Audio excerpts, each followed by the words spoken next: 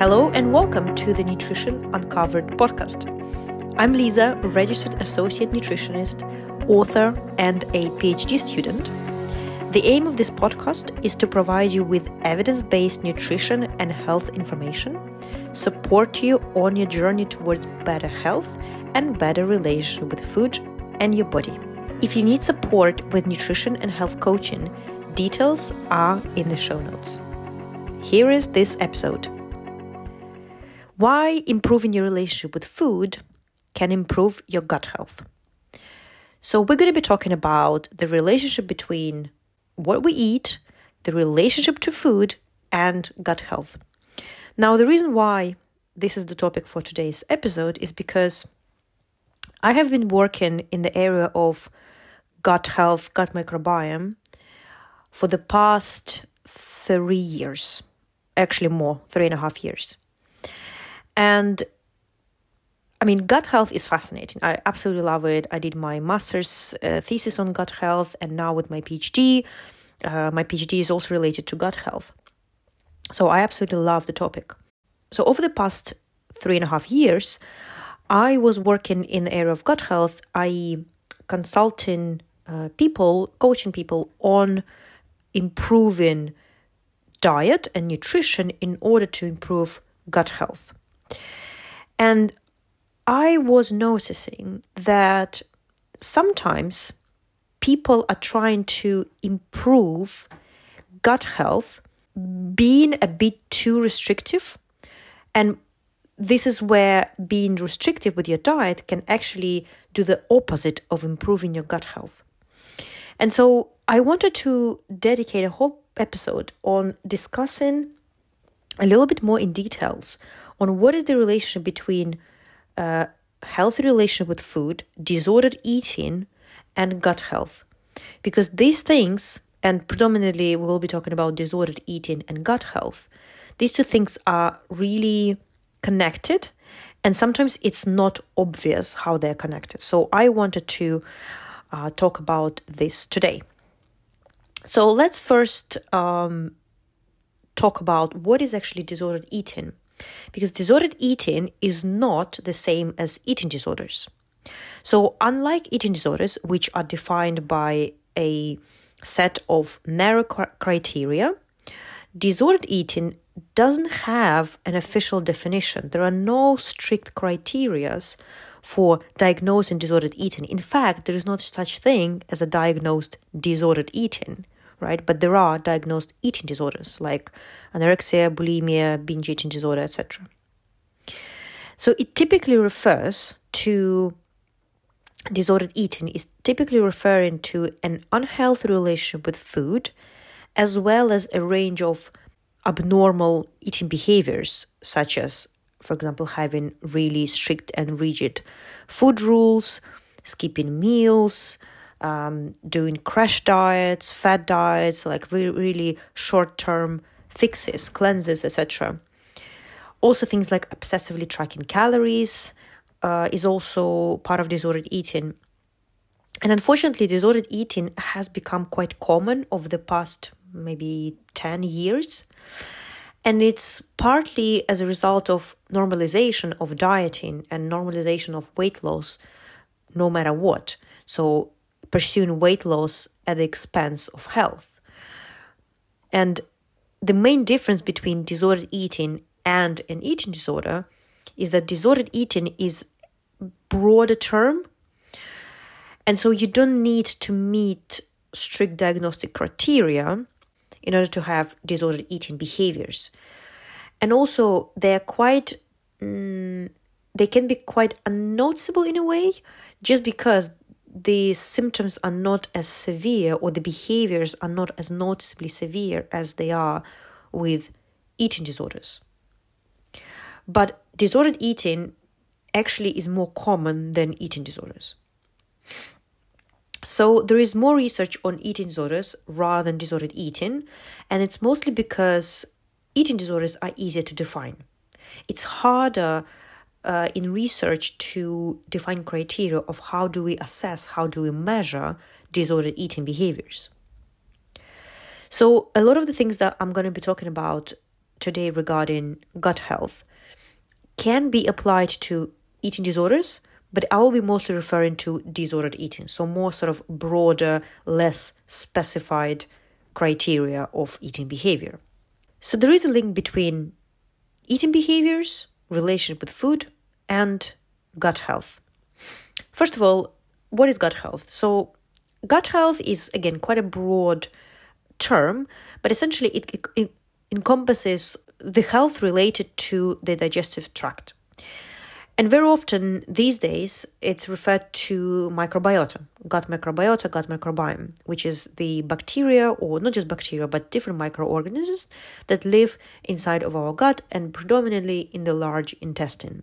So what is the link between relationship with food and gut health? The link exists in both directions, meaning gut health can affect our eating behaviors, and our eating behaviors can affect our gut health or gut microbiota. So how disordered eating might be affecting microbiota? Disordered eating can put pressure on the microbiota, i.e. the microbes in the gut, by changing nutrient availability for the microbes and the environment for the microbes. So what does it mean? So it means that some behaviors in terms of disordered eating, let's say skipping meals, let's say lack of nutrients, or let's say fasting, or maybe using laxatives. These things can change the environment in the gut where the microbes live, and therefore affecting the microbes themselves. And some changes have been observed in mostly actually eating disorders like anorexia nervosa, just because there is more research in this area. So some changes have been observed that there is lower diversity in microbiota in people who have eating disorders, disordered eating behaviors. And this can be related to the fact that usually on a restrictive diet, people are eating low variety of foods and low variety of beneficial foods such as fruits, vegetables, whole grains, beans, and lentils, so our plant-based foods that we know are really, really good for our gut bacteria. For example, one study on anorexia nervosa found that diversity was lower in individuals who were using also laxatives. So laxatives are not really good thing when we're talking about microbiota. This is important. So we know that the diversity of the microbiome is one of the, well, if not the main marker of microbiome health. So higher diversity means better gut health. And if you have a very restrictive diet, that means that there is potentially lack of beneficial nutrients that are available for the microbes themselves. And therefore, as a result of various processes in the gut, the microbiota diversity can reduce, and that's not a good thing. So it's worth mentioning that gut issues are quite common in those with disordered eating. Restrictive eating and undereating can lead to not providing enough nutrients or underfueling the digestive tract, digestive system, and digestive muscles can therefore become weaker. Because remember that your digestive system, your gut, it's a muscle. It's muscle that needs to be regularly working. And when we have regular food intake, that means that the muscles are also contracting and they're doing the job via peristalsis. However, when there is a restrictive diet and you're not getting enough nutrients and just not enough volume of food, that can mean that it will affect the muscles of the digestive system and they can become weaker, and that's not a good thing. So feeling overly full and uncomfortable is also quite common in the process of healing the relationship with food and moving away from disordered eating and working on the disordered eating behaviors. So it is quite common to, in the beginning, in the first period when you work on your relationship with food, to feel some level of discomfort. But just know that it is quite normal, and remind yourself that you need to be eating regularly. And that actually leads me to my next point about regular eating.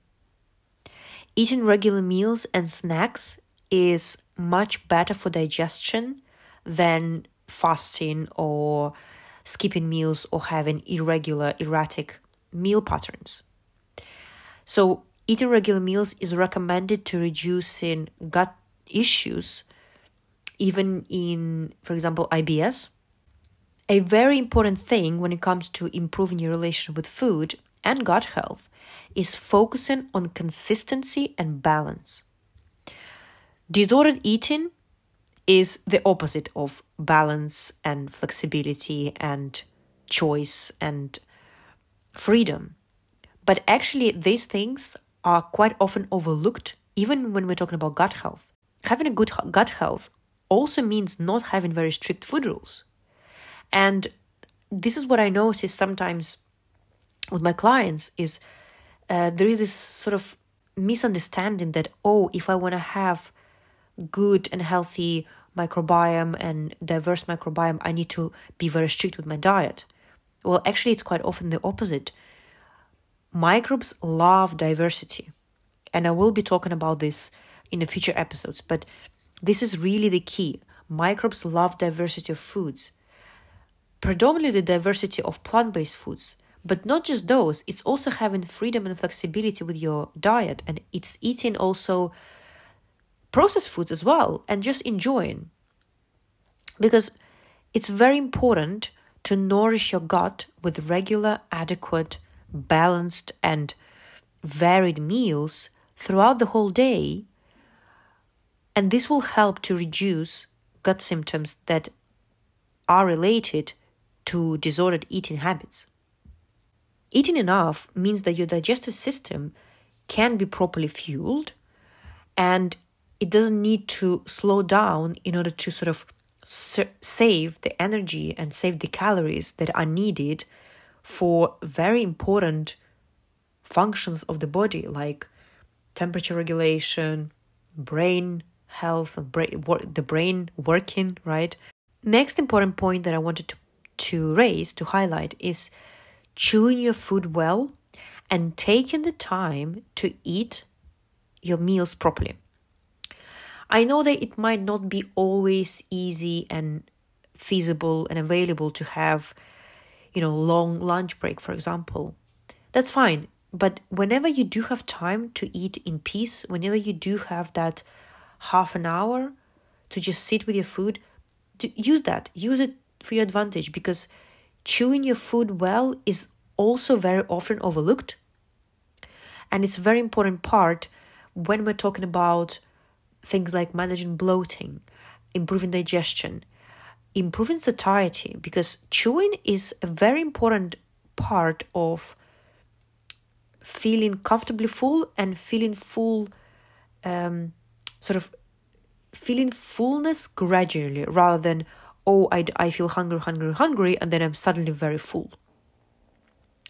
So that's why chewing your food is really, really important, and it can really make a difference in terms of how well you digest your food.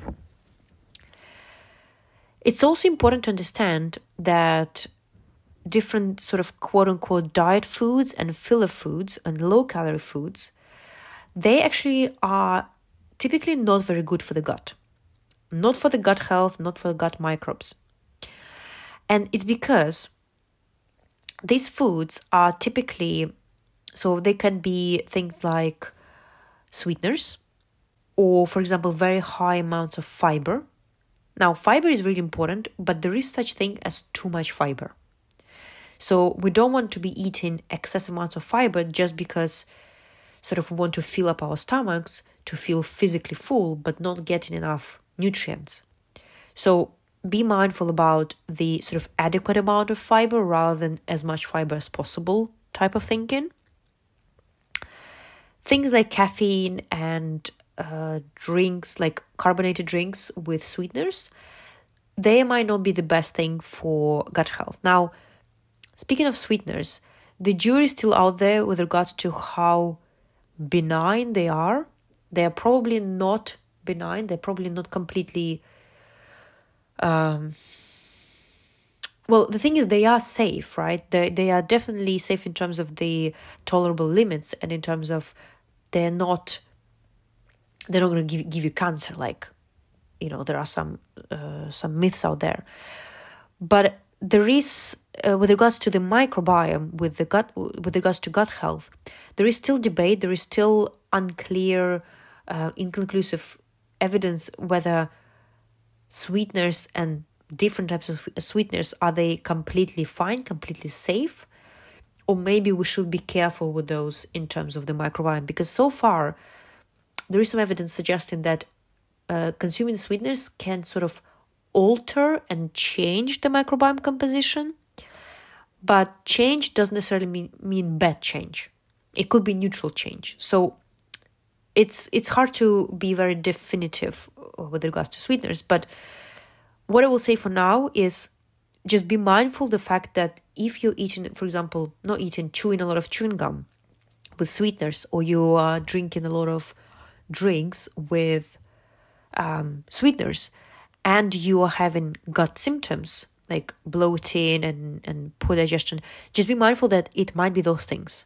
So maybe it could be worth to try and reduce or remove them for some time from the diet, and then observing how you feel. So I mentioned chewing gum. Now, chewing too much gum can cause you to swallow a lot of air, which might result in bloating. So I actually used to do this mistake. So there was a period of time where I was chewing a lot of chewing gum, and I was getting more bloated than usual. And I was like, what is going on? This is not typical to me. And then I thought, actually, it might be really it's actually two things: the sweeteners in the chewing gum, and the actual fact that when you're chewing, you might be swallowing a lot of air, which can contribute to bloating. Another important point that can be often overlooked is this: disordered eating habits, like overeating, binging, restricting your food intake, can result in poor mental health and can negatively affect the gut and worsen gut symptoms. Now, whenever it comes to mental health, I want to be very clear that it's very complicated. There is mental health, there is a lot of complexity around mental health, but we do know that our food and nutrition and eating habits can affect our mental well-being, and vice versa. Our mental health, our mental well-being can affect our eating choices, our eating behavior, etc. So there is this sort of bi-directional relationship. But what you need to remember, and what I would like you to remember, is that these things are connected. And whenever we're talking about improving gut health, we also need to remember about stress. So stress can negatively affect gut health, gut symptoms. And having a very restrictive diet is a form of stress. Now, it's not typically looked at as a stress, but it is. When you're underfueling your body, and when you are preoccupied with food, and I talked about unhealthy relationship with food and healthy relationship with food in the previous episode. So if you want to get more detailed information on that, then listen to that episode. But overall, unhealthy relationship with food is a form of stress, and stress is not good for the gut health. So I hope you see how there is that connection between these two things, between your eating behavior, your relationship with food, and gut health. So disordered eating and gut issues can often lead to sort of this endless cycle of stress. For example, you might be always stressing about the food that you are eating, the weight gain. You're constantly checking every day your weight, then you weigh yourself. And this can trigger digestive issues. Like, gut is such a sensitive area in our bodies. And for some people, it is more sensitive than for others. For example, for people with IBS, their gut is more sensitive or hypersensitive than in people without IBS. And so stress can really affect it. So again, disordered eating is a stressor. And that in turn can cause you to worry about these subsequent digestive systems. So there is this chain of events. the stress about food and diet and having a perfect diet and being very meticulous about your food tracking and things like that is a stress, and that can affect the gut health, and that can, as a consequence, cause more stress. So it becomes this like sort of vicious cycle, right? And research has shown that there is a significant connection between IBS and gut-brain axis. And gut-brain axis being the two-way connection between your gut and the brain. Because essentially IBS is very much related to the gut-brain axis. So it's the relation between the gut and the brain. So stressing about food less can make a big difference to your gut health, as this organ is extremely sensitive to stress. And when you make peace with food, when you heal your relation with food, you might end up eating a higher variety of foods, which your bacteria absolutely love.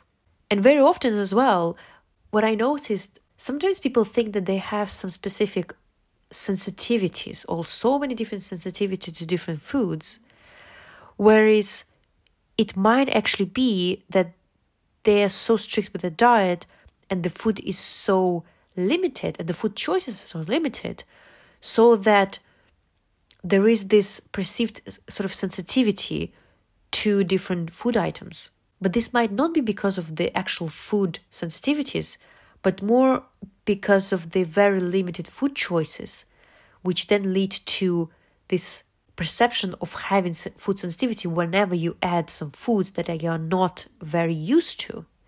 Because this is also a very important point. Gut bacteria, they can really adapt to different foods. But what happens is, if, for example, you don't eat a lot of different foods, let's say you never eat beans, and then you suddenly start eating beans, you might be experiencing digestive discomfort. But that is not because you are sensitive or you have intolerance to those foods. No, it might be just because your gut is not really used to that food. And all you need is to eat this food, the beans, in smaller quantities for some period of time, for a couple of weeks. So you sort of introduce these foods to your microbes.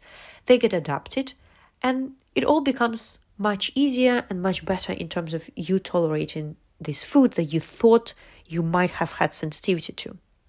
So a really important point. Regularly listening to your hunger and fullness signals is also really important, because learning to identify your physical signs of fullness and hunger are part of having a healthy relation with food and also healthy gut health. Challenging the food critic, or in other words, disordered eating voice in your head, or the food police that always tells you, oh, this is bad food, this is guilty food, or you shouldn't eat this is really not good for you, or you will not lose weight if you're going to eat this food. This sort of commentary in your head that you are having is also not really beneficial, because that makes you feel more guilty, more preoccupied with food, and that in and of itself is a stress for you and stress for your gut health. So bear that in mind, that your gut health is not just what you actually put in your gut, what you eat. It's actually also the way you perceive, the way you think about food, and your attitude towards the food. So a couple of more points on what is important when we're talking about building a healthy relationship with food and gut health. So monitoring your fluid intake is extremely important. Making sure you're hydrated enough. Getting enough sleep. Do you know, can you relate to this? Whenever you don't have enough sleep, whenever you have to travel or you have a jet lag, does your digestion change? With a lot of my clients, I notice that it is. And with myself, actually, personally as well. Whenever I don't sleep enough, my digestion can be really off the next day.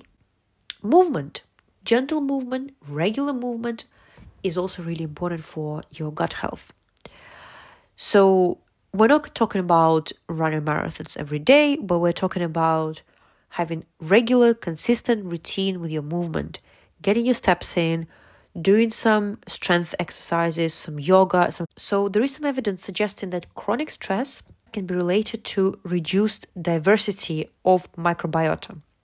And that's another mechanism by which the psychological aspects of disordered eating can influence microbiota. So let's summarize. Overall, what we know so far from research and from what I can say from my experience is that healthy gut microbiota, it's not just about what you actually put in your body, but it's also your relationship to food. Having a higher diversity of foods, i.e. having no strict food rules, no strict diets, having a variety of foods that you eat can really help to support your gut health. It can help to diversify the bacteria that live in your gut. It can help to create a beneficial environment in the gut so that you can be better at digestion and absorbing the nutrients that you are putting in your body. Chewing your food is really important. Moving your body regularly is important. Eating regular meals and snacks is really important for good digestion. It's better than things like fasting or like these things when you fast and then you overeat. Fast and overeat. This is definitely not good for your gut. What is much better is regular intervals of food and snacks, especially if you're working on healing your relationship with food and establishing a healthy food patterns and healthy relationship with food. And also try to be mindful of the quote-unquote diet foods and low-calorie foods and things like chewing gums, fizzy drinks and things like that. Fiber is important, but be mindful not to be eating too much fiber because it can cause extreme gas and bloating. So I hope this was helpful. If you feel like you need support with your nutrition, establishing a healthy relationship with food, healthy eating patterns, please reach out to me. I will be very happy to help if I will be able to help. And follow the podcast. I'm trying to be more regular here, uploading every week or every 2 weeks. I hope you're finding these episodes useful. So please follow so that you don't miss future episodes on tips on how to build a healthy relationship with food and generally health and well-being. And if you're ready for coaching support, all the details are in the show notes. Bye!